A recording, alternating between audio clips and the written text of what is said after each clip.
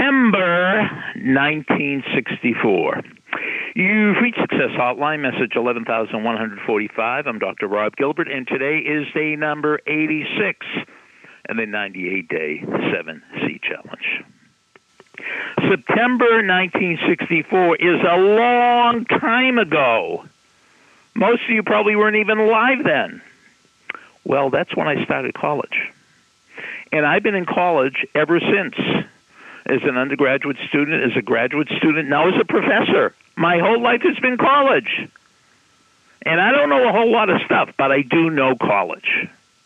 And I'm sure that's true for you. I'm sure you know your sport, or you know sales, or you know car mechanics, or you know chess. Here's the whole thing. Nobody is interested in what I know. I could tell my students the mistakes they're going to make before they even make them, but they're not interested.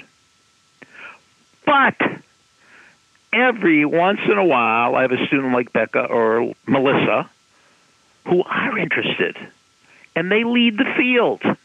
Here's the deal. Why try to figure out something on your own when somebody's already figured it out? Why try to figure out the way on your own when you could use Google Maps or a regular map? There are hacks out there that you could use that will give you shortcuts. Not just geographical shortcuts, but mental shortcuts. Shortcuts in terms of studying, in terms of teaching, in terms of whatever. And the biggest resource are people who've been doing it for their whole life. And they've been, just because they're doing it doesn't mean anything, but they're still passionate about it. They're always learning about it. I mean, I'm incredibly interested in making and helping my students become successful in college. I'm always trying to accumulate more information and more knowledge. And I wish more people were interested. But you're the type of person that is. So don't be timid and don't be shy.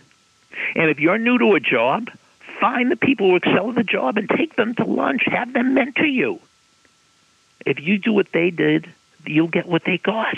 Absolutely, positively guaranteed. If you do what they did, you'll get what they got. One of the greatest bodybuilders of all time was Chris Dickerson. Well, he's not competing anymore, but he's still alive. And somebody asked, how'd you get started? Well, I'll tell you that story next time.